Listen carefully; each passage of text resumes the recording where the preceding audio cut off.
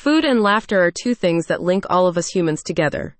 So, a comedy food channel that helps orphan children to boot, just what the world needs. Joey's Food Fight in Chicago is dedicated to empowering children through cooking, and its unique, hilarious food YouTube channel is a great way for you to get involved. Joey's Food Fight's new YouTube channel strives to provide valuable food and cooking content that is both educational and entertaining.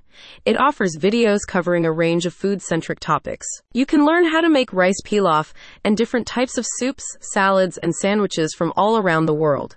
Some of the videos recently published on the channel even cover the founder's trip to Thailand's Phuket Islands and show you how to create classic Thai dishes. In response to the recent conflict in Ukraine, Joey's Food Fight channel also published a series of videos focused on Ukrainian cuisine and culture.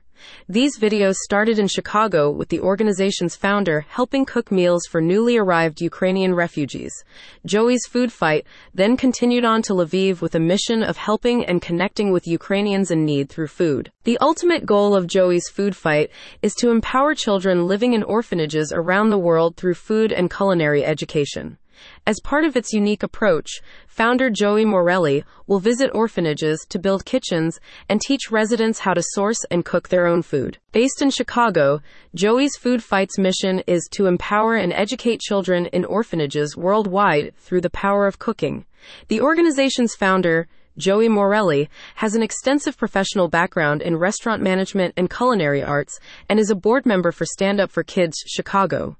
Joey's Food Fight has partnered with various nonprofits, including Hope for the Silent Voices, to increase its impact and ability to benefit children in need. Want to learn more and subscribe to the Joey's Food Fight YouTube channel? Get involved today by visiting the link in the description.